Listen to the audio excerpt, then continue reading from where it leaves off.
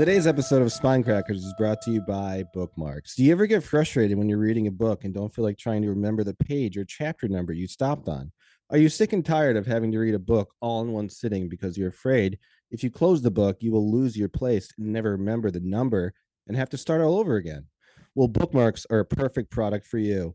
Bookmarks are at the cutting edge in page saving technology. Simply place the bookmark in between the pages you wish to stop on, and bam, you will be able to leave your book and come back to it fresh without flipping through the pages and trying to remember where you stopped. Abraham Lincoln, famous president and reader of many books, once wrote, and I quote, "I love my bookmark because it allows me to pick up reading again on the page that I left off on simply and easily, and it enables me to continue reading at the exact place I left off at from that exact page that I stopped on." Julius Caesar, famous Roman emperor and Stoic philosopher, once wrote, "As much as I love remembering my page number as I see it as a fantastic Stoic exercise, bookmarks are really useful and I use them often." Don't be a fool and stop forgetting your page number. Buy a bookmark today by visiting www.books.com/product page/buy a bookmark right now and use the promo code SPINECRACKERS12849045 to save 10% on your first bookmark today. That's www.books.com/product page/buy a bookmark right now.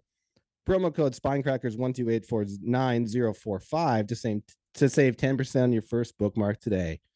That's the word from our sponsor. Let's get to the podcast. Thanks. Big moment, really, for the show. Like, first sponsorship. I mean, I've been using bookmarks my whole life, and it's made from one. Every bookmark you've ever seen is made from one manufacturer. Yeah, so it's a huge. A lot of people don't know that. And I use it all the time, and to be sponsored by them is just, as a reader, it's a huge deal. So here's a huge honor. Here's the weird thing. Like, I actually didn't use bookmarks for a long time. I was a dog ear. Yeah, I just dog eared. I still dog ear like for passages that I like and stuff. But I used to just dog ear, and like the last dog ear that I did was like where I left off. But then I would always be like, was this a passage that I liked, or is this where I stopped? Yes. So I would be super fucking confused. And like, I would be like, I have to read like the previous 20 pages to figure out if I like, you know what I mean? And I would do the same thing. I would dog ear, and then I wouldn't know which dog ear was the right one. And I would just throw books away. Yeah. And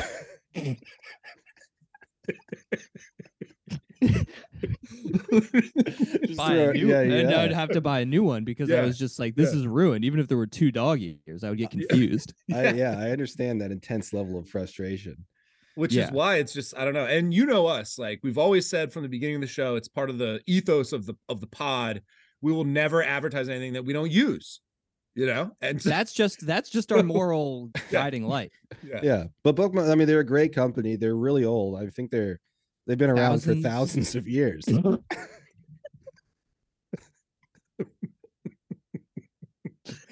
Back in the day, it was just leaves.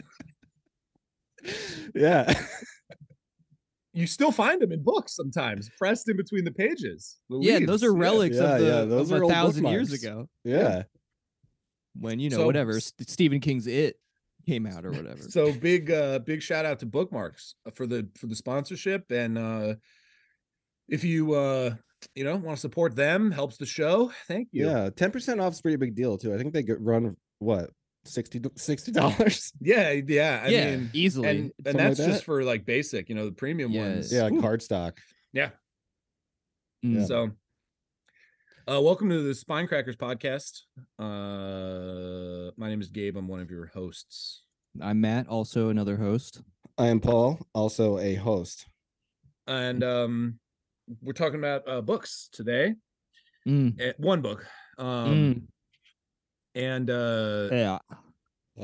that book is The Birds by Tarjei Vesaas.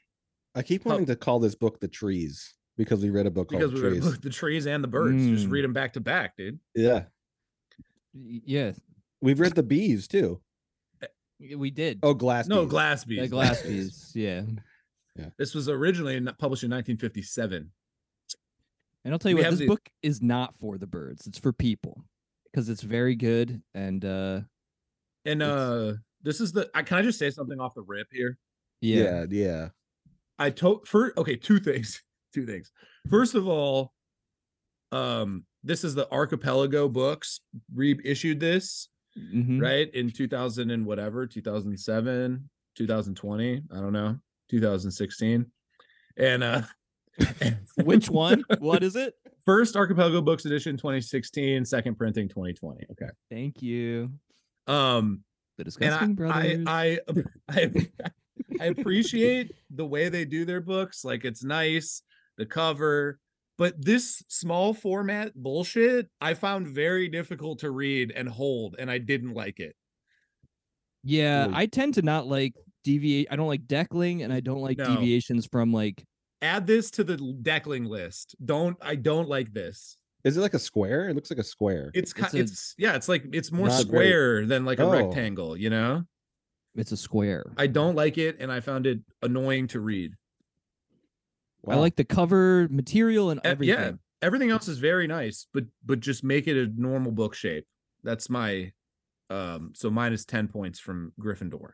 Yeah. And the other thing, I'll just get off my chest.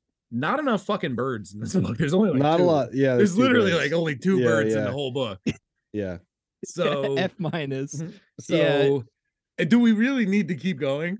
No, we've sort of blown this wide open. It's seriously not enough birds though. Every person that asked me what I was reading for the podcast like in the last couple of weeks, I would be like the birds, and they were like, "Oh, Hitchcock," and I was like, "No."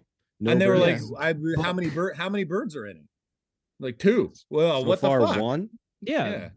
You could definitely like do a class action lawsuit against Tarjei. Honestly, for false advertising. Mm-hmm. You get a woodcock, and then you get another bird. They don't even say what it is. I think it's some kind of heron or something, isn't it? Maybe like some kind of long-legged motherfucker. Question mark. Yeah. Also, just want to shout out Overwatch, translated by Torbjorn.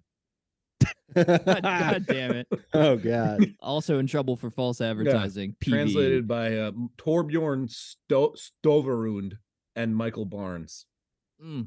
Michael Barnes. Not in Overwatch, so not as good. No, less good translator. So who picked this book? I forget. Matt did. My guess is Matt. I think it was Matt. Matt, what's up? Why? This is another one of those ones Norwegian author, right? Mm-hmm. This guy. Yes. I think this was courtesy of Sean. Oh, he did a video. He did do a video. Yeah, that's right. Yeah. He talked this up. And not everyone knows who Sean is. Sean. At Travel Through Stories. Yeah, attribution plug. Epic YouTube short essayist, friend of the pod, Sean. The epic. He's been on the book pod. Guy. Yeah, yes. Guest and So Sean kind of talked it up, and he's always got unique perspective, but he was really, laudatory on this one in particular. And then I think so it had its what? Nothing. Laudatory? That's what I say. I don't know. Yeah, that's probably correct. One of those words I read. Sean also studies like Norwegian ancient like old Icelandic text. Yeah, that's I think he's getting his PhD. It was in his what we're trying to say is he's biased. He's biased. Yeah. I mean, probably in the strictest sense of the word, yes. Right? Take that. Just an innate interest in like all of that culture. Don't trust Sean. Biased reviews, biased takes. We're here to give it to you straight. We said not enough birds. Yeah, this is the no spin zone. Sean's all spin. I was hoping to see like a dodo bird or like a penguin. They were gone by then. Well, not penguins. What do you mean? Penguins are still here. I'm talking about dodo birds. So uncharitable. I would have taken. I would have taken a dove. Yeah, I would have taken a parakeet. Yeah. You know what it was really missing? A fucking cool bald eagle, because it's like America best bird. It is the best bird. Yeah. No, the harpy eagle from Brazil. I don't know if you've seen those. They're crazy. I have not. They're or a condor, dude. Condor. Yeah. Yeah. What country has the condor for its Humesville, dude? Humesville, the condor. Mm-hmm. Do you guys know your state bird? Fuck, no, I don't. Blue Jay. Is it? I don't think so. New York? No way. Bluebird? I think it's a bluebird. I gotta look mine up. New York State, just burning time on the non-page. Okay, New York State bird. True, I know. We gotta hustle here. The Eastern bluebird. Paul's right. Oh, fuck. 10 points to Hufflepuff. Huge. Huge 10 points. It's cute. Iowa State bird is American goldfinch. Another good bird. The Goldfinch by Donna Tartt. Book. Yeah, book. Wrap it all up. There it is. All right. Sorry. Go ahead. Anyway, my rationale was simply that I think Leaf by Leaf also was pretty. I mean, he's praiseworthy of any book that he ever lays eyes on. But it, he would. You know what book he would love and call a transcendent masterpiece? Mm. The bad one you made us read. The Dark Manual. Dark Manual. Yeah. So anyway, look good. Archipelago Books puts out things that seem interesting, and it seems like a really good imprint. And that's kind of it, you know. Some trustworthy people said it was pretty fucking good and looked interesting. Liked the cover. I do judge sometimes that way, and yeah, that's it. I went to this book cold, no cover. I didn't know what it looked like. I read it on my computer mostly. Oh, nice. On the Kindle on the computer. Yeah. And do you want to tell us what it's about here, Matt?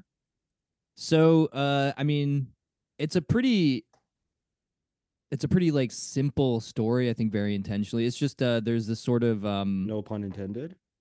No pun intended, actually. Ooh. Yeah. Exactly. So there's this guy. He lives with his sister. His name is Mattis, but they call him Simple Simon in this, like, I don't know, sort of rural lakeside town that they live in. He's sort of like developmentally challenged. He's a little. I want to talk about like what the like, nature of his sort of like affliction is.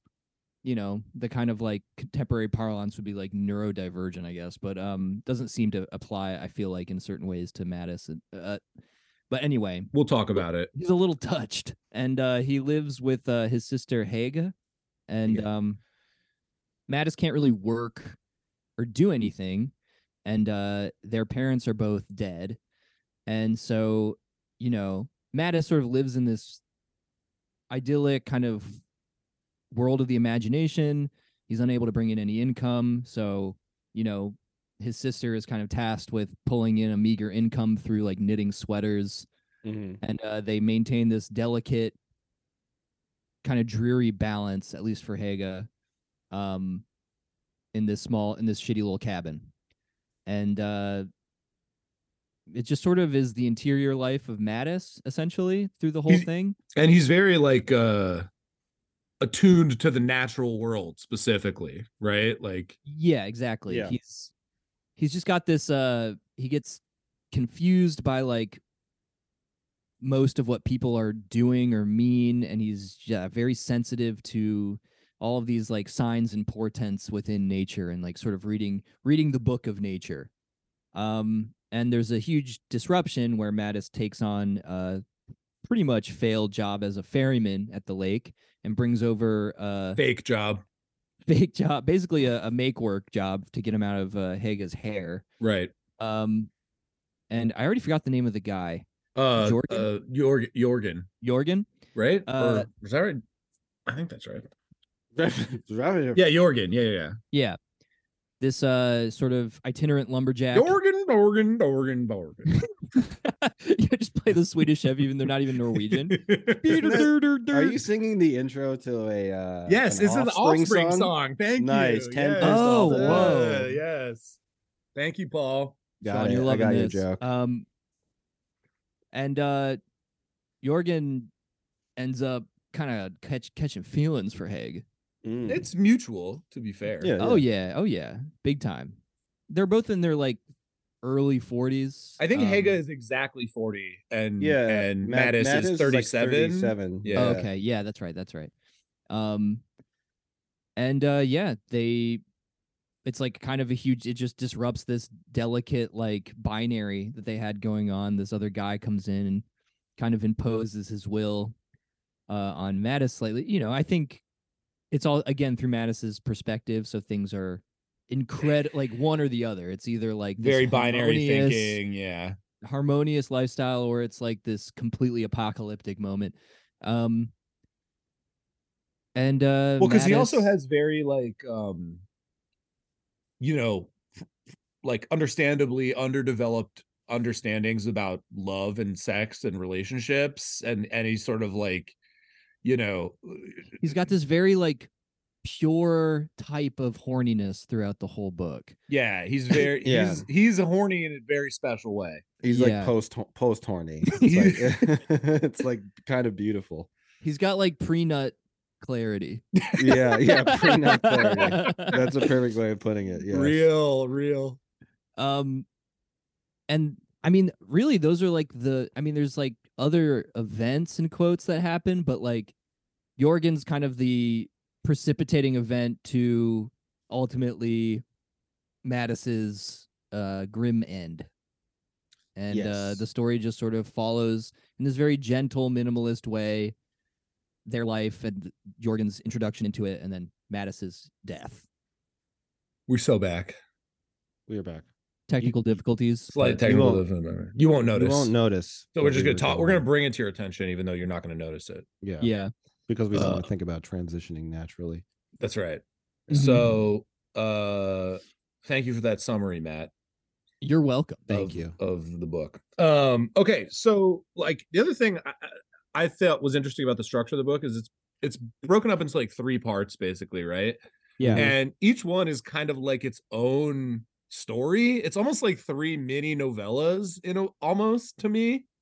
Yeah. Like all about like the same character. So like the first one is kind of like about Mattis sort of like looking for work and working on the farm and meeting the sweethearts and hanging out with Hega. And then the second part is when his boat starts sinking and he meets these like hot girls who are on vacation, and he's like grappling with his boner, and like he thinks it's gonna be super cool when he like rows their boat to town to show everyone like, dude, look, I hero of the beach. I'm the hero, and I got all these hot girls with me, and that's really gonna show them all, you know.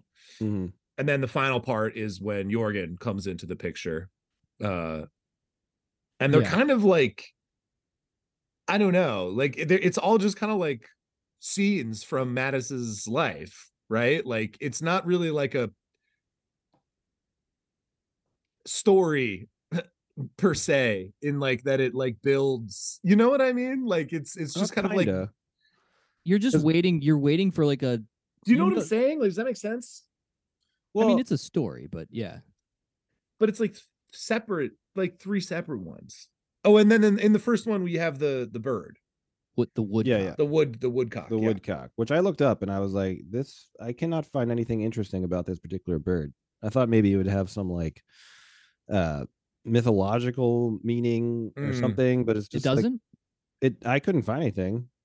Do we know if is it true about like the way it flies? Because like what happens is like Mattis is very awed by the fact that like a woodcock flies over his house, and it's like, I forget if it's like out of season or if it's just like not a normal flight path or something. And this and I think this is interesting because it's sort of like the part of the point of the book is that like we don't really, Mattis sees and notices things about the natural world that escape the rest of us.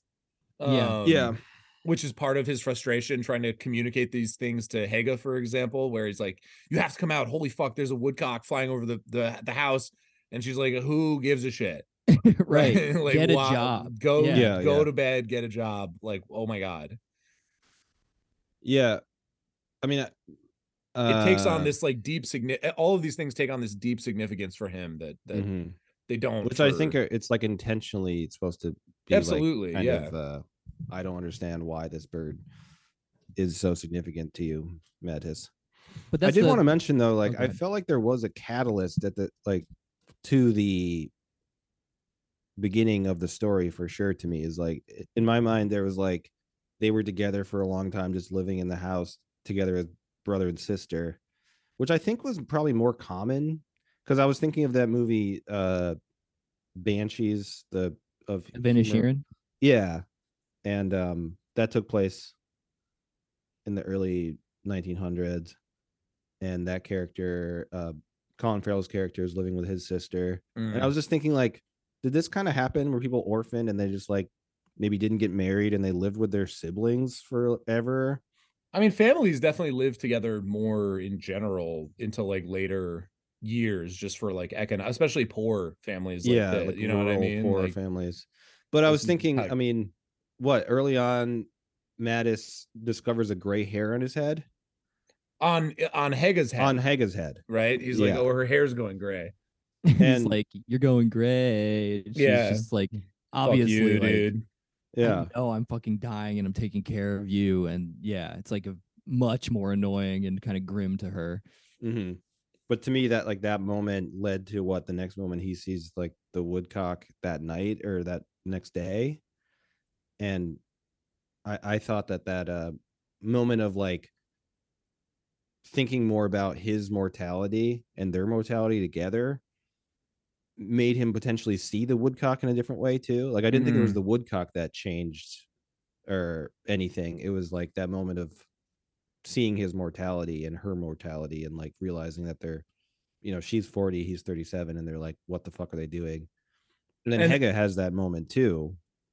And then the woodcock is shot by a hunter, of course, at the end of that part, and that really drives the point home. But I mean, like, and it's like, I don't know, it's very sad. Like the whole story is kind of like a series of moments for Mattis where it's like everything is going to be different from this moment on, right? Like everything's going to change. Like the woodcock flying over, and then the girls on the island, and then of course Jorgen, but Jorgen for the negative. But it's all these moments that are like deeply, pregnant with possibility and meaning in his mind, right? Like something is different now, and everything's going to change in my life, which is it's deeply sad. Which it does end up happening. I think he believes it's going to be for the positive, for the better, right? But until Jorgen comes, but it felt like his whatever started his belief in that happening did change the way he was living his life and the way that he spoke to other people. He would, he's very like intuitive when it comes to other people's reactions and feelings. And there would be passages where he would realize people were like looking at him differently, or he said something differently that he wouldn't normally say. Well, and he also makes the constant kind of like reference to like people talking behind his back and sort of saying like they must not realize that I have big ears because I can hear them even when they're talking behind my back, And he calls everyone the clever ones. Right. Yeah. Everyone is like anyone with a sort of just neurotypical brain they're just the clever ones, and they always know what to say, and they're in lockstep with each other in some mystifying way to him that he can't access. Right. Well, I was gonna say the thing like the woodcock and like it changing its flight path being like a huge sign. I mean, the question, right, is like, did he read a sign, or is life just happening to him, and eventually something would have occurred that would have, in his mind validated his reading? Like, did he divine the future and in some way where he had limited sight, but he knew something was on the horizon? That's always the question, it seems, with him. It's like, does he have some sort of like, traveling hermit kind of mystical ability to augur the future, or I mean, does he just see natural events and then go like, this means that, and then whatever happens in the course of his sort of generic days kind of provides evidence for that feeling? Yeah, I mean, it never really occurred to me that he actually had powers. Because like I feel like Vesaas is like very naturalistic in his portrayal. Like I feel like this is just meant to be kind of like a window into the mind of a, like you say, like a neurodivergent person, like what it sort of feels like subjectively which I think he does a really like deeply impressive job of capturing and conveying. Yeah, definitely. But I never got the vibe that we were supposed to like take it seriously, in the sense that there was like something supernatural going on, if that makes sense. Yeah, I didn't really either.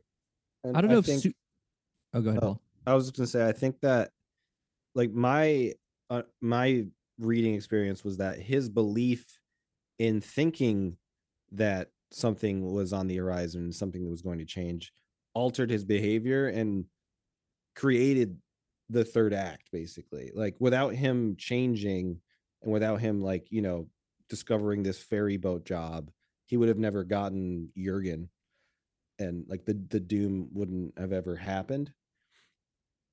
So I think his belief like instigated the whole story. Yeah. It's the classic, like, you know, I see a sign that my life is going to be better, so then I'm in like a better mood, and then I'm like nicer to people, and then like my life starts going better, and it's like it was the sign, when really it was just like you changed your behavior. Yeah. I think that's probably I didn't get the impression that he was actually some sort of like, you know, soothsayer or whatever the phrase would be, but I mean, I do know like the language, right, of the birds is like an old mystical concept that like yeah, kind of like that. But it's like a cross-cultural theme in a lot of like religious and like just sort of like colloquial folklore and everything, like all over the place. And I believe in like, you know, Norway and those regions, it was commonly described as like the language of the angels. And so I think the idea is that Mattis is sort of like some sort of, he's got a sort of prelapsarian brain, like he's sort of like one of the original sort of like people of Eden on one level of reading it. Like, and being able to understand the language of the birds, it's like this old concept of like knowing the language of the angels, or in Norway, like being able to specifically read augurs and portents and like know the future and things like that. And birds were always like telling secrets in folklore about where to find treasure, or what to like, what might happen, or give you a little cheeky hint about the future. Right. So I think on another level, and he does, when the woodcock dies, he does have this moment with it where it like he's convinced that it was like staring into him in like this specific way, and it's sort of like like dying breath before its eyes close, right? And this kind of like affects him deeply, at least for a little while. And that, you know, when he buries it, he can sort of feel the bird looking at him from its grave on the property. Yeah, was it like it's under the stone now, or like an eye under the stone? The eye like under the image. stone, yeah. So he's blind now to what might happen, I guess is the way to read that. He also does the thing where like when the woodcock like has landed somewhere, there's all its footprints. He also reads those as kind of a text. Right. And he like, writes back. Yeah, exactly. And it made me think of, do you remember Dinotopia? Oh, fuck yeah.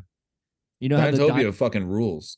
You know how the dinosaur language is like their footprints in different ways? I was thinking that. What was that show? It was a book. Show? Oh. Yeah. James Gurney, I believe. James Gurney. I follow him on YouTube. He's an amazing incredible paintings. Watercolor, gouache painter of dinosaurs. You never read Dinotopia, Paul? No. Dude, you would like it now. As a kid, that shit was the juice. I would get so mad that I couldn't live in the like big waterfall city with fucking pterodactyls and stuff. Like I'm still kind of mad about it. I'm salty about it to this day, to be honest. Yes. Can't do it. I just be like, I'm in suburban New Jersey. I'm just quivering with rage that I can't go to like dinosaur land. Piss me off, dude. Fucking pisses me off now. You had to settle. You had to settle for going to. This could happen someday. You had to settle for going to a punk rock show in New York City. Yeah, some crust punk show in New Jersey, like industrial New Jersey. If I can't have dinosaurs, I'll have anarchy. Yeah, exactly. Real. Yeah, that's fucking real. And that's real. But so anyway, that's my read, is like he's sort of what is the word? Like he's sort of like an Adam type figure who's like doesn't see a need to leave stasis because he's already in like a perfect state of being, at least in his own mind. But he's also he doesn't necessarily feel that way, right? Like he's also very like because of other people though. Well, right, but he's very like concerned with how he's viewed and what people are saying about him, and like you know, like I mean importantly with the like Adam and Eve connection, he's deeply terrified of sexuality and like nakedness, Yeah. Which is the opposite of how Adam and Eve are characterized, right? So like I mean I think there's like a tension or an interplay here, I think, between sort of like that state of man and the influence of, you know, well, being Jokerfied and living in a society. Yeah, I mean, but that's kind of right. Like he's being tempted, it seems, almost by the devil. Like society is trying to get him to whatever. He's harvesting and like turnips in the first third. He's playing Animal Crossing. He's playing Animal Crossing IRL. Yeah. And he's bad at it. Very bad at it. Very bad at Animal Crossing. It seems almost impossible to be as bad as he is at trying to harvest turnips. But I like his thought process because it's like funny. He's just like in a field pulling turnips out in rows, and he's just like. But he's not even supposed to be pulling the turnips. He's supposed to be pulling the weeds, and he's just pulling up the turnips. Yeah, he goes for like a little bit of a little while, and he's like, you know, on par with the romantic couple and the farmer. But then he's like looks at his hands like they're not working, and he's like, "Oh, I am pulling up the turnips. Oh my god, they're over the hill and they're gone already. What the hell happened?" But I like when he's just like, eventually he's just getting fed up, and they're so far ahead of him, and he's just like looking at all the turnips. He's like, "Why do we need this many turnips?" Yeah, right. Yeah, he's kind of questioning that, like some of these notions of like work, which. To me, is still a fair question. He's and just then he like, and then he just goes to sleep. He's like, I'm gonna go to bed. But yeah, that was like was that he had a couple interactions with different women in that scene. He was trying to like weirdly flirt with the young girl and the couple with the guy, the sweethearts. And there's a lot of fixation on him, on like female attention towards him in like any way. He's like kind of always thirsty for just some sort of like direct insight or someone to just be connecting with him or giving him the time of day even. And that happens like a couple times throughout the book. It happens like with the farmer's wife, just like talking to him, and he's just like, "Oh, you're clever, and you might like me," or something. Well, it's again, it's like that. It's that mentality he has, where both in positive and negative ways, every word, every behavior towards him is magnified by like 1,000, right? Yeah. Like the smallest act of kindness, like you want a cup of coffee, he's like, "Holy fuck, I'm gonna remember this until the day I die." Like this is the best thing that's ever happened to me. And then like, you know, also on the negative side, like someone says some tiny thing, like Haga, for example, and he's like, "She's leaving me, it's over, I'm gonna be alone in the world forever, and my life is fucked." Right? Like, right. That even happens between like when he's on the island with the two like vacationing girls, where I forget what he says. Oh no, all he says was I think he just says their names. He just keeps saying their names over and over again. And he says them, and they like, and he like looks at them, and he realizes that he said their name in a perfect way, and they like loved how he had just said everything he needed to say by just saying their names. And it's a rare case. It's a rare case where they're vibing with it. Like they are vibing. He has Riz in that situation. He does but he immediately panics and says their names again. And they instantly are like, "You're fucking weird." Yeah. And then they keep it up though. They never turn on him. No, I think it's implied that they kind of know the situation. Yeah. Or they suss it out after a while. They're kind of Chad. I thought they were Chad. Gryffindor. They're nice. They're nice girls. Anna and Inger. What? Girls can't be Chad, man? Is that what do you mean? No, I'm not. I was just bolstering with it, phrasing it differently. Wow, dude. But I'm sorry, so sorry. Delete this. No, delete this. Bleep when I said no. Yeah. Well, it goes back again to the sort of Adam to me parallel of like the naming of something being like a hugely significant thing to do. Mm-hmm.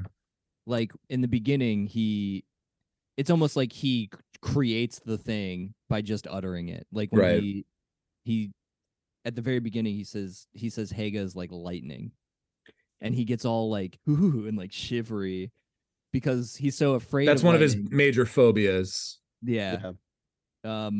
Which is really cute. It's like someone says there's going to be a storm later, and he like runs back home. Yeah, he has to go under his little bed thing. No, he goes into the outhouse. Yeah, he has various shelters. And one of them is the outhouse. Yeah. But so it means so much to call Haga lightning because it's like a sublime natural force. Yeah. And that to me that speaks back to like that Adam thing where he's like, well, so I mean, I want to talk about their relationship a bit, but maybe for the sake of just like clarity, should we just talk about how the book ends so everyone's on the same page? Sure. Do it. Me? Okay. No, I thought sir. You were setting it up for yourself and you were going to do that. Yeah, I thought you were teeing yourself off. Just playing ping pong over here. All right. Basically, he kills himself. He doesn't mean to. He's not committing suicide. No, but like Jorgen and Haga are in this relationship, and he's becoming increasingly distraught that like he's going to be left alone, right? So he tries to preempt it. So he tries to preempt it by sort of like, it's just the classic sad boy high school move. Like, I'm going to do something really drastic and dramatic to try to like remind you of how important I am to you in your life. And so he like on purpose takes out this boat that he knows is not going to float, puts his foot through the bottom, and the boat starts to sink. But he plans it, and he makes these new oars that he thinks he can float on for long enough to survive, and basically trying to scare Haga into sort of remembering how important he is in her life. And it goes wrong, and presumably he's sort of like there's a storm that comes up, and he sort of is left alone in the lake, and he presumably drowns because he doesn't know how to swim.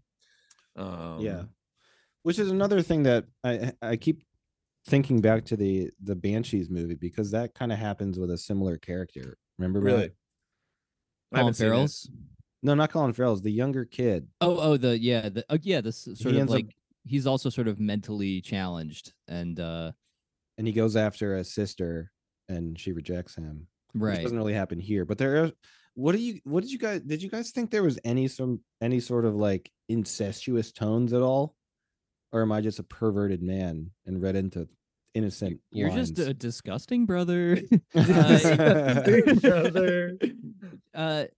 No, I could see where that might be a read, but I really didn't catch a whiff of that. No, I didn't either, really. I mean, obviously it's kind of like floating for him, because like there are like tender moments for them where he like has to go into her room and sleep with her in the bed, and she like rubs her hand against his face, and it's like it's meaningful to him, but I didn't necessarily get that it was like that way sexual. Yeah.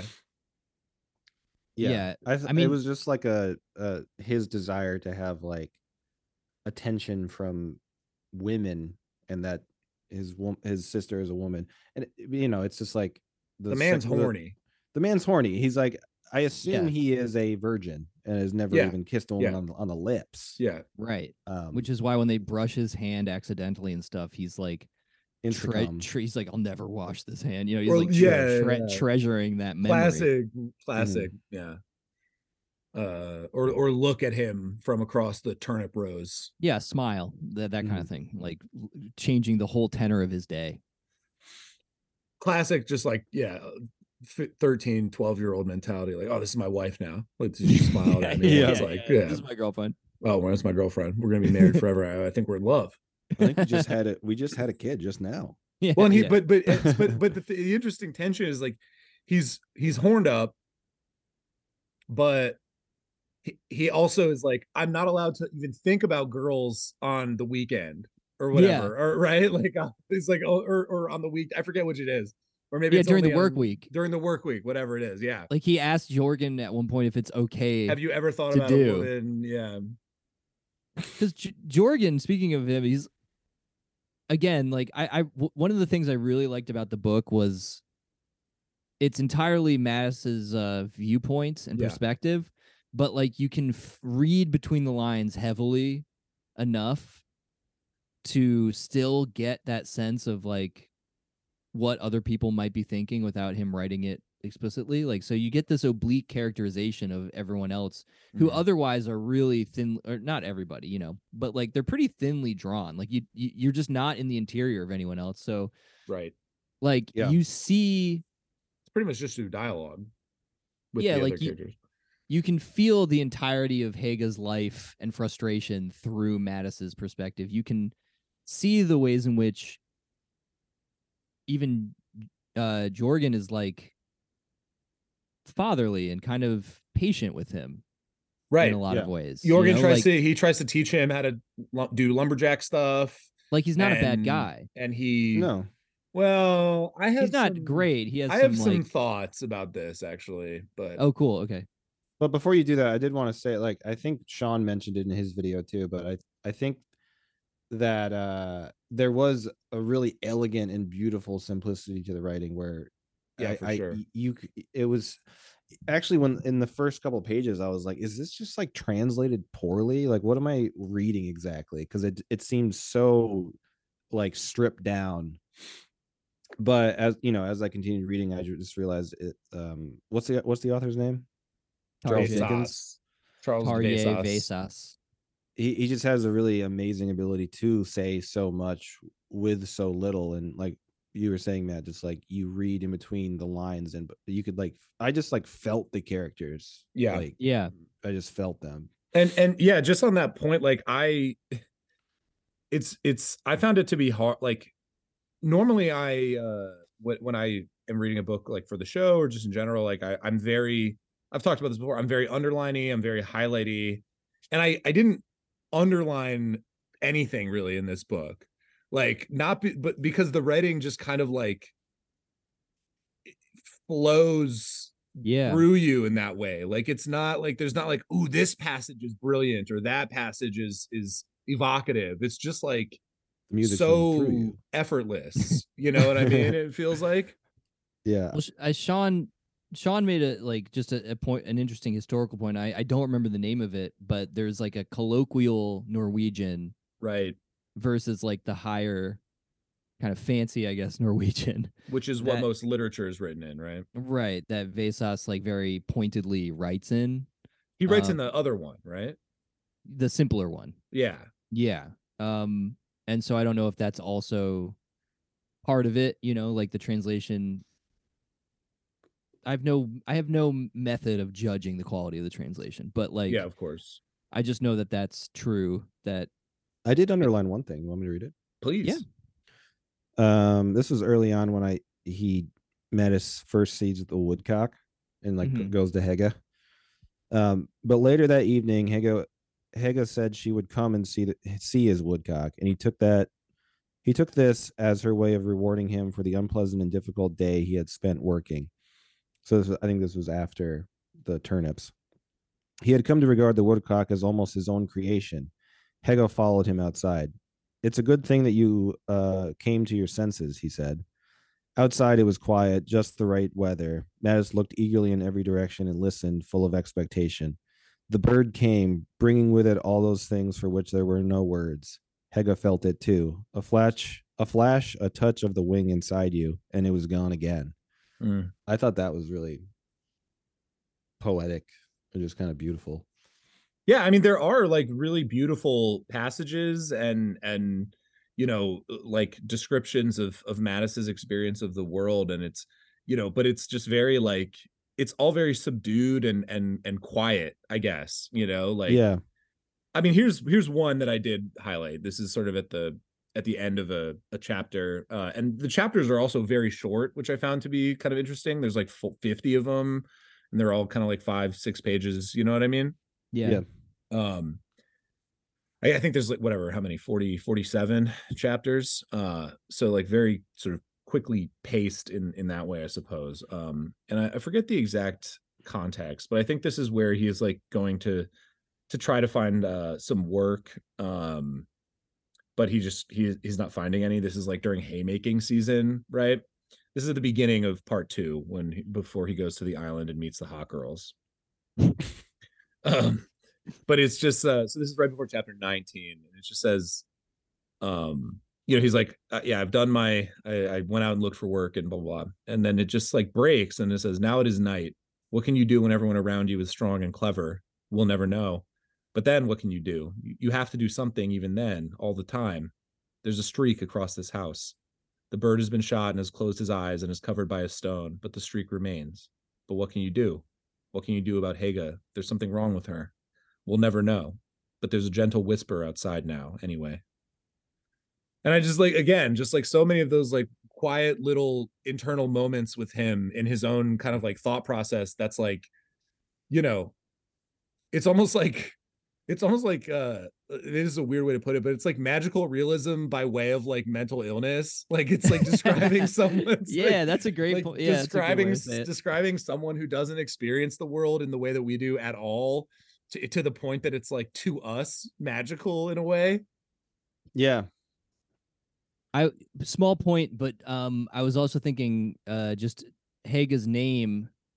Do you guys remember it was big for a while? You know the word, I think it's Huga or Huga. Yeah, it was just like, oh yeah, we have a board game IKEA called like the Higa game with a Y. I feel like that's very intentionally used as like not a homonym, but like whatever. Yeah, homophone, something like that. Something similar to evoke that, because it says it's a Danish and Norwegian word that describes a mood of coziness and comfortable conviviality with feelings of wellness and contentment. They probably don't sound the same at all in the actual language. I wonder. This could just be my like tone deaf ear, but like I was. They're like, you idiot Americans, dude. It's a Hega and Higa. Huga, yeah. Huga. That's how he feels when he sees the hot girls on the island. Yeah. He's the Tex Avery wolf. Yeah. Pounding the table. But ashamed. Anyway, I wonder if that's a connection. That's interesting. Not fucking hearing it. Oh my god, I couldn't find my vape juice anywhere. It was right behind this can of Spindrift. Idiot. We love to see it. Just a little life update by me. Sorry to cut you off. So that was it. Yeah, no, that is interesting. I hadn't thought about that. Even though we have that game, there's like a game based on it. It was like before Mary Kondo. That was like the sort of like homemaker ethos for a while, right? So what do you? I was thinking about, because we've been talking a lot about how Mattis is like overinterprets or misinterprets other people in general, and their behavior and their words and their actions. Do you think he was right to be as scared as he was about Jorgen and Hega just like straight up like ditching him? Do you think that was actually their plan? Because I don't think it was. Why don't you think it was? Do you think it was in the cards? Because I thought it was certainly in the cards. I mean, like Hega was like borderline suicidal and just like totally lost in her life. She just turned 40. She just got a gray hair. She seemed to like take a turn within the story that we read, Yeah, but it was a positive one, which scares Mattis in this interesting way. Right. Like and she asks him a number of times, she's like, can't you just be happy for me? Right? Like, can't you be happy for me that I'm like finally finding some happiness? And of course he can't really, because he's sort of like, and maybe we'll have to save it for the Patreon segment where we actually diagnose Mattis's mental illness. Yeah, well, I thought we will come up with a full diagnosis. Yeah, I think that like echoed a really great and sad scene from earlier where like Mattis was just kind of pleading with Hega, like, can you just be happy with me? Yeah. Right. Well, he also does the classic The classic fucking like 17-year-old whose girlfriend is having too many girls' nights. It's like, it's either them or me. You have to choose. Yeah. Like, you have to it's either fucking Jorgen or me. You have to pick. And then she doesn't really answer. But he takes it as like Jorgen, and he's like, fine, I'm gonna kill myself. I mean, it's true. I'm oversimplifying to let you know, but he's like Christian goth. He's like gothic Adam if Eve had another suitor. Yeah. She was hanging out with a snake too long. Yeah, exactly. Yeah, you don't know what's going on there, dude. Yeah. I don't think it was their plan. I think what they were like dancing around was the far in the future notion that they might train or find some employment through either the like for him to be self-sufficient lumberjack or whatever. Like they had some sort of long-term plan to try and get him out. Yeah. But I don't think it was like this imminent, like any moment he'll be just cast into the forest right thing. Cause they're normal people. Like Haga loves Mattis, and like, you know, he might be annoying and a burden, but I don't think it was going to be that brutal.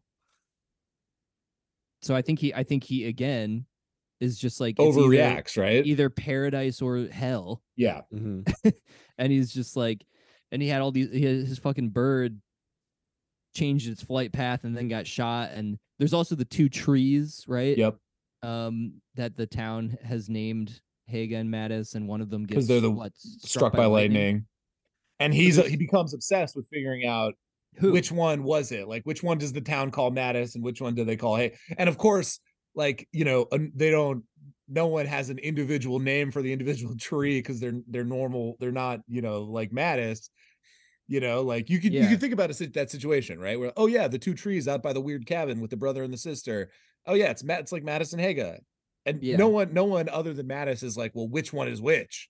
Right? Yeah. Like, and then he has to stifle this desire or this hope in himself that it's Haga that got struck by lightning. Right.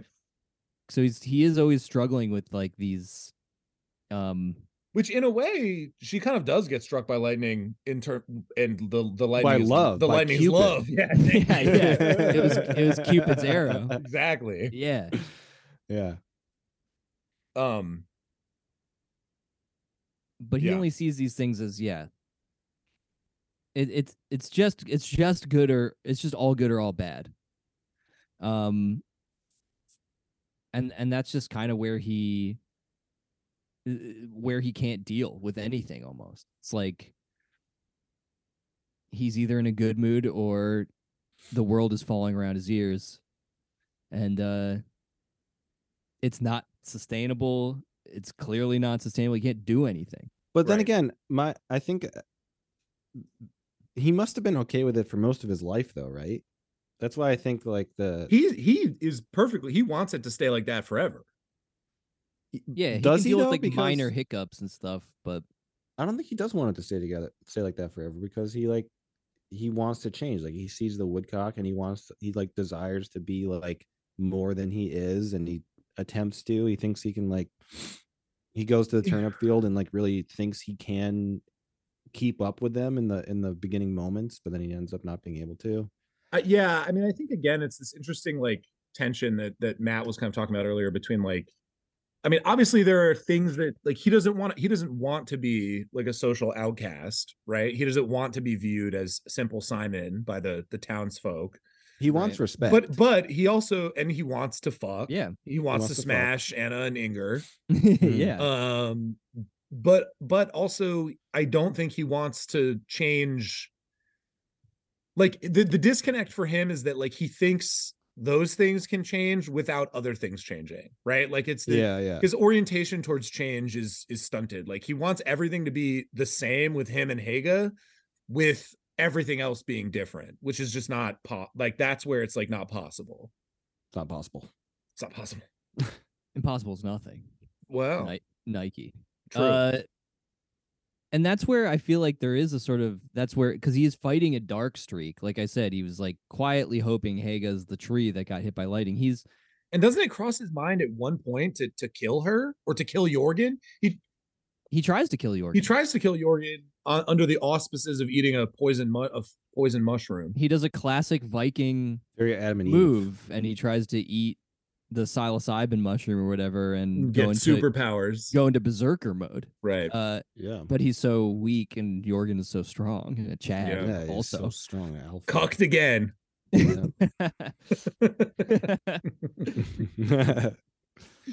But there is something to be read in Mattis being deeply selfish, like self-involved. Yeah. Like it's got to be all good stuff for his own life, and the chaos of anybody else kind of intruding or shattering that. Yeah, I mean, I think this also just like inevitably, like how we think about Mattis, I think just inevitably like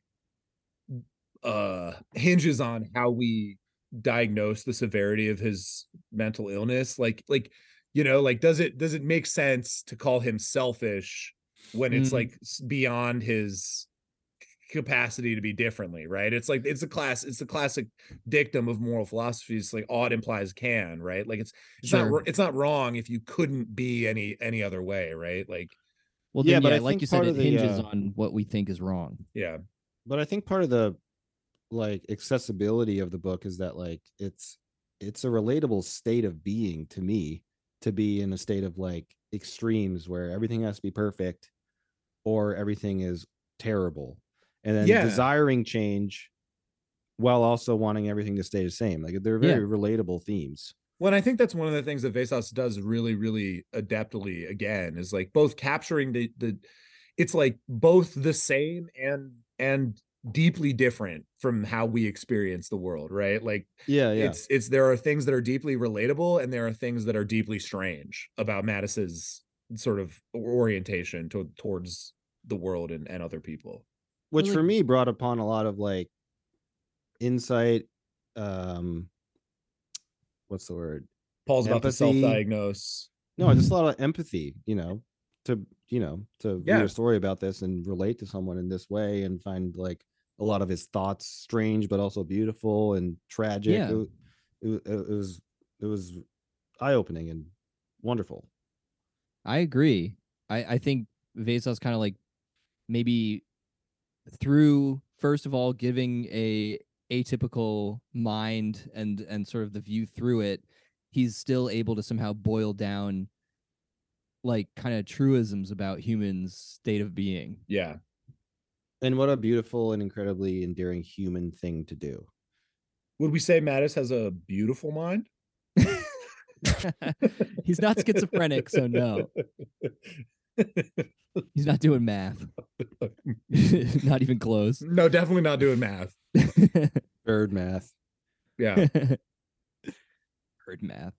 How many eggs are in the math? Yeah. Well, bird in the hand is worth two in the bush. It would have been sad if like the woodcock wasn't even a woodcock the whole time and it was just a totally different bird. He was just wrong about that. It was just like the hunter that shot the bird was just like, oh, I finally got that dove. And he was just, that was the moment where he was like, oh my God, it's a dove, it's not a woodcock. Well, he's interestingly like attuned to nature, but not really like a naturalist in any categorizing type of way. Like he doesn't know what a lot of stuff is or how. Well, there's a whole thing with there's a whole thing with the mushrooms, right? Yeah, he doesn't know. He doesn't know it's poisonous, and he even says like, oh, they're everywhere all around my house, but I've never even noticed them before. Yeah. Right.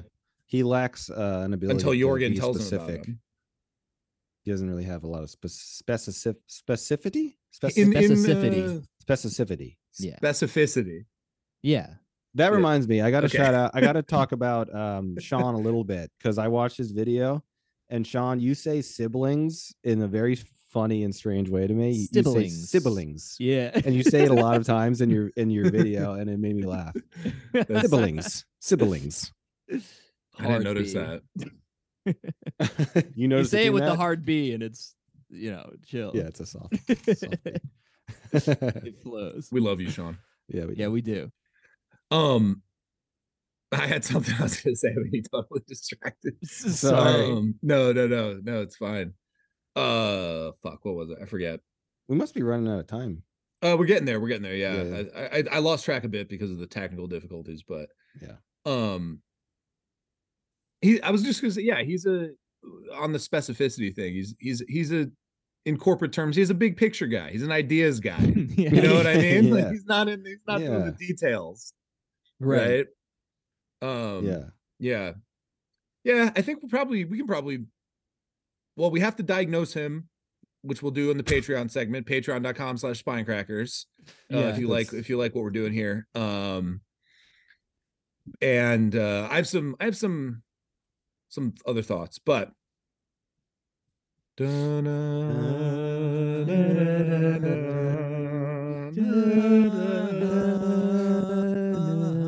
have an undiagnosed mental illness, Harry. Oh man, the DSM sorting hat comes back. I feel like we're in a dude, one of our best fucking segments. Yeah, that was great. We gotta clip that. Clip it. Yeah, clip that. Yeah, book time. Do it. Book time. So this is welcome to We Just Read Another Book, where we get to talk about Harry Potter, and we sort the characters from the book we just read into their respective Harry Potter houses. This is a small cast here that we have in this book. Really, only 3 characters, I would say.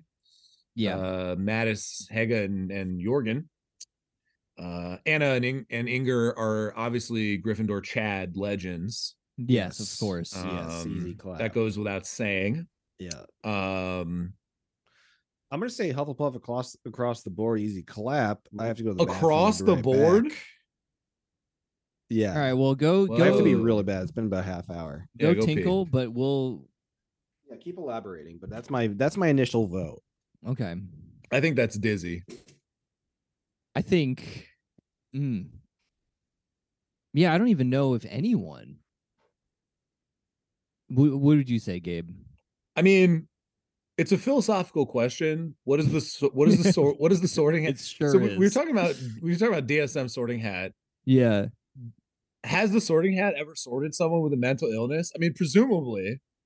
I mean, statistically, it's to have, like, right? Thousands of times. Like Luna Lovegood is kind of out there.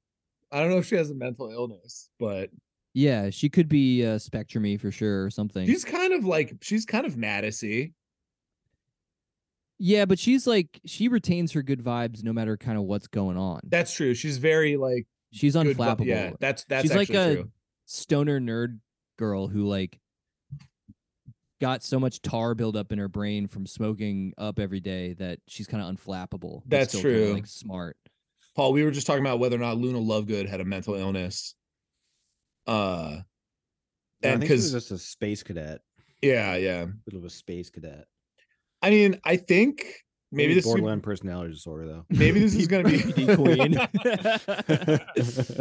We've never seen her flip, but she does. Yeah. Maybe this is controversial, but I think Mattis is Slytherin. Ooh. Oh. Maybe that's a hot take. It is a hot take because maybe that's a fucking hot take. It flips my Garden of Eden characterization of him. Does it? No. They were very I don't know. The whole point of the Garden of Eden was to just be hedonistic and do whatever you wanted. As long as you didn't touch the tree. Yeah, Adam definitely had some Slytherinity. You like that word? Yeah. Well, I was just saying literally the serpent. The snake is a Slytherin. Oh, sure. Yeah, that's all I meant. Satan is a Slytherin. Yeah, we can all agree on that. Every snake is a Slytherin. You know, I'm just gonna say it. I know. I'm just gonna say it. The devil's a Slytherin. The devil's a lot like Voldemort. I know no one wants to hear it. The Bible through the fucking Harry Potter lens. Now that would throw all the people. Now we're talking, dude. Christians protesting the books for a loop. Now we're fucking talking. I don't know. And again, it's I don't know where else he would go. He's definitely got Puff qualities. He's deeply loyal to Hega. But is he a Ravenclaw? Because he expresses a lot of curiosity. He is very curious. But also not. but also not curious enough to like know what mushrooms are. He's not inquisitive, I would say. Like I said, he's an ideas guy. He's big picture. Yeah. I'm gonna. But do you what makes him do you have to Slytherin? be inquisitive to have a Because, like I said, he's Slytherin because Ravenclaw-like imagination and wonder? he does have that.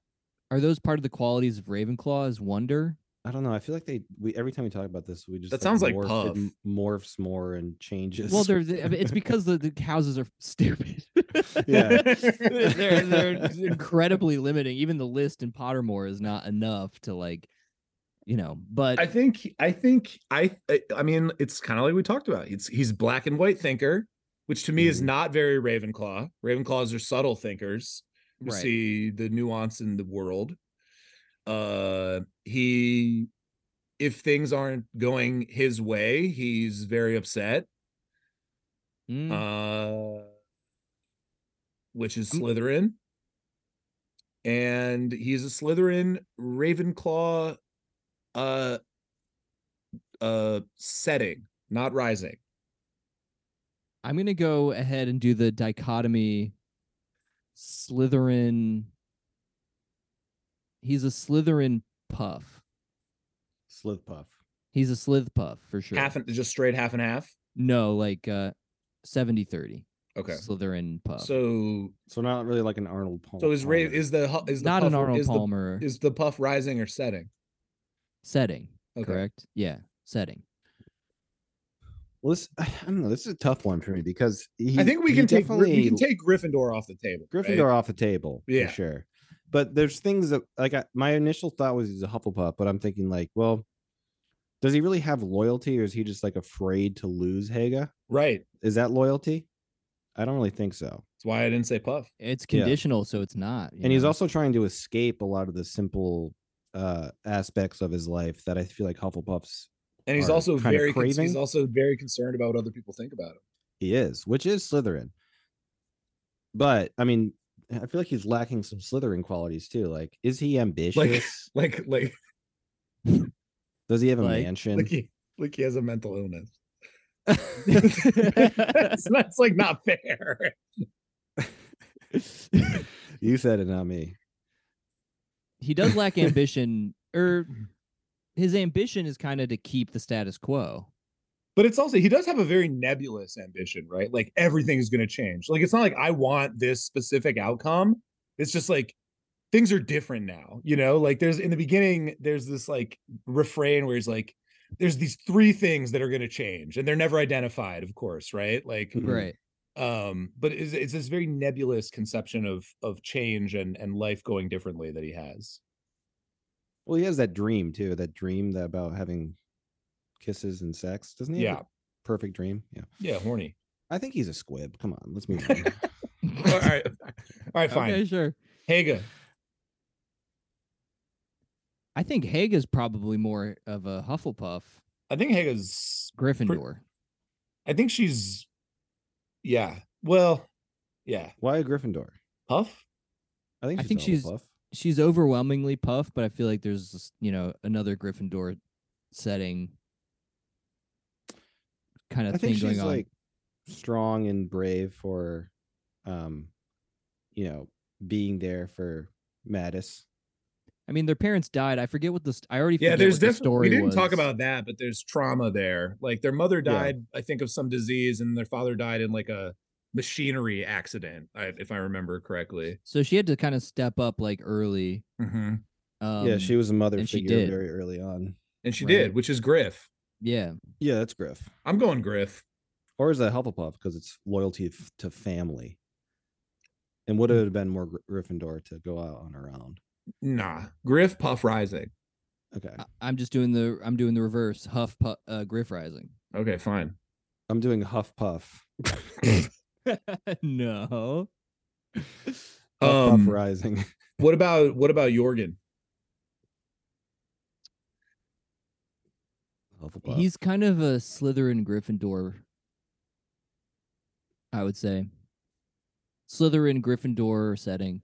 Why Slytherin? Yeah. He's acquiring what he wants, and he insinuates himself quickly. He just goes out and gets what he wants, dude. He's just like, I will be staying at your house. Yeah. And then I'm gonna fuck you and you're gonna fall in love with me. Yeah, he's like, he takes advantage of a mentally enfeebled individual and then a traumatized woman. Yeah, he's like, is this your house? I'm gonna fuck your sister. Yeah, true, real. And you're my stepbrother now. Real. And we're cutting trees down. So I'd say he's a Slytherin, but he's got a kind of intrepid frontiersman confidence that feels kind of Gryffindor, because he's clearly made Haga happy, and he's not like just completely malicious in any what kind of way. He's in some stunted way trying to kind of like aid in Mattis's development, but ultimately, it still twists back into his own comfort. Right. Like, it would be nice to get Mattis out. Yes. Yeah. I think Slytherin Griff setting. Yes. I'm gonna say Hufflepuff Griff. Wow. Yeah. I just don't really find his actions to be that at all like incredibly deplorable. I think that no, I don't think anyone said they're deplorable, but they're he's self-interested. Yeah, he's getting his. Self-interested, but so is Haga, and like they're. It seemed to me that he was probably like no. Haga is not self-interested. She jumps at like the first opportunity for real happiness she's ever had in her whole fucking life. But yeah, but that falls in her lap. You could argue that he was doing the same thing though. Like maybe it just felt right for both of them, and they jumped at it. Feels different. She would have never like sought anything out. Yeah, feels diff. Yeah, but was it a woman's place to at that time? Well, societal pressures. No, really, that's and that's a decent question. I'm going to talk about this in the Patreon segment. Okay. Table it. Score it up. All right, score it up. Dibs not first. Dibs not first. Oh, well, I've owned. So. Paul. I'm gonna give it a 3.85. Okay, why? All right. I don't know. I mean, this is like a lot of people give this like a 5 stars, man. People love this fucking book. I know. My initial thought was like a 4. I don't know why I'm giving it slightly lower. But yeah, I mean, I really did enjoy this book a lot. Like I thought it like drew me in. I felt like I knew the characters like in a very beautiful way that I just feel like very connected with what I was reading and who these people were. Just the insight into Mattis's character and someone like that in the world was just like, it was fascinating, and I thought that the author did just an amazing job of like being able to connect with the reader and open you up to a different sort of way of thinking and a different type of person that maybe isn't always the type of person that's going to be main character in a book, especially not in the fucking 60s. Yeah, in Norway, maybe 57 even. I'm kind of having a tough time putting to words why I didn't score it higher. Maybe a little bit is the lack of like understanding of the birds. Maybe I did want more birds, or just like some real more clues to some sort of allegory that could be more understandable or something. Yeah, and I think I'll walk away like thinking about the book, but for like a while to come, which is a good sign. I'll give it a 3.9. There you go. I actually, what were you saying, Matt? Oh no, I'm just saying give it a nice 1 decimal instead of the 2. Yeah. I actually completely agree, Paul. Unironically, I agree about the birds point. Like I thought that there were and maybe there's just like layers of shit that we're missing with our own. Being an American is its own variety of mental illness. I would say yes. So maybe there's just like all kinds of shit that we're missing, which is entirely plausible to me. And Sean, please correct us. But like I felt like a lot of the metaphors and allegory, or like metaphors and kind of like meaningful things that were going to be carried throughout the text were sort of like randomly dropped and not revisited in a way that came together for me. Like the woodcock dying is like, I'm reading that section, I'm like, okay, this is going to be like the thing. This is like really important. And I get like that Mattis imbues meaning into everything, but like that, I think we can all agree that was like that event got special treatment. But then it's basically dropped after the first section. Maybe there's like one more reference to the eye under the stone or something in the rest of the book. And that kind of irked me. It felt like I thought there was gonna be more to this. And I do have an issue with the title of a book being like not really relating to the book. That's an issue of mine. But here's the question: is the title a red herring? It's a bird.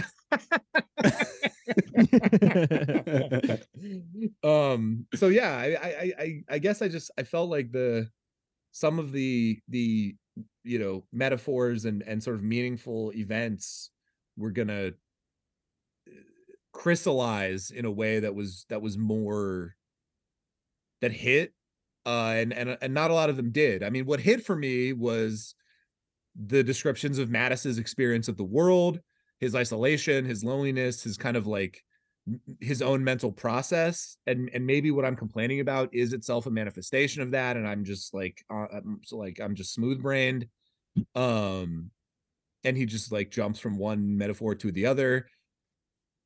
But I don't know, something about that missed for me, with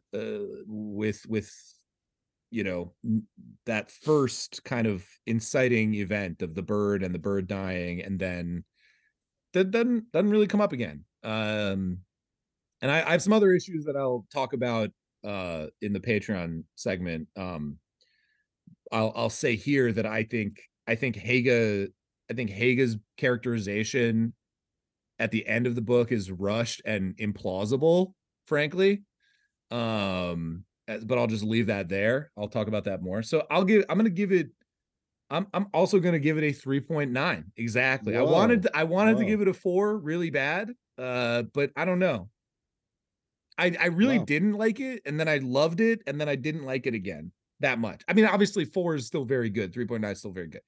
It's great. It's beautiful writing.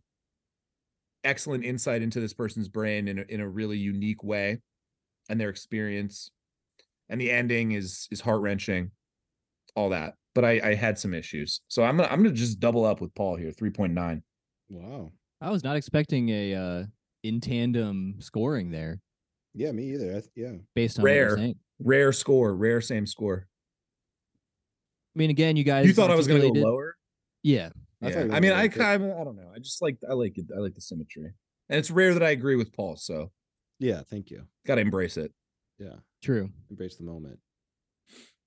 I mean, yeah, you guys articulated a bunch of stuff that, like, again, kind of ditto to be lazy. Dodo, bird. Yeah. That was the worst joke I've ever made on the podcast. This is another book also, I think, that suffered from the fact that I heard people call it kind of perfect. Yeah, no shot. That's Dizzy. That's Dizzy. Sean's called it that. And Sean, we love you. That's a Dizzy take. Yeah. So I did go into it with ludicrous almost expectations about the like poetry of the language and people called it perfect. Matt, sorry, you might have to hustle up because I'm frozen again. Okay. Anyway, so again, ditto what you guys were saying. I thought this book was very good.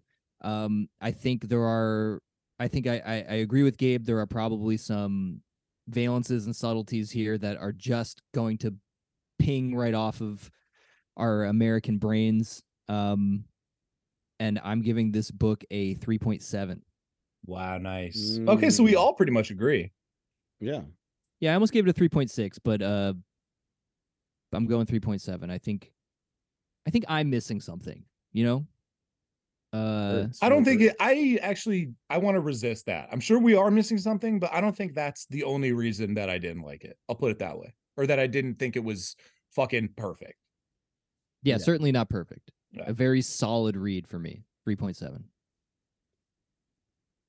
Should All right. be Yeah, let's call it, and we'll see you after the jump at the Patreon segment, patreon.com/spinecrackers. If you like the full episodes. Yeah. Thanks for listening. Yeah. Thanks everybody. I hope you enjoyed. Yeah, it's sort of. Yeah, I know. Sorry, we're on the fucking last thing we're gonna hear. Yeah. All right. We're on borrowed time, folks. We'll see you later. All right. Bye. Love you. Bye. Bye. Nice.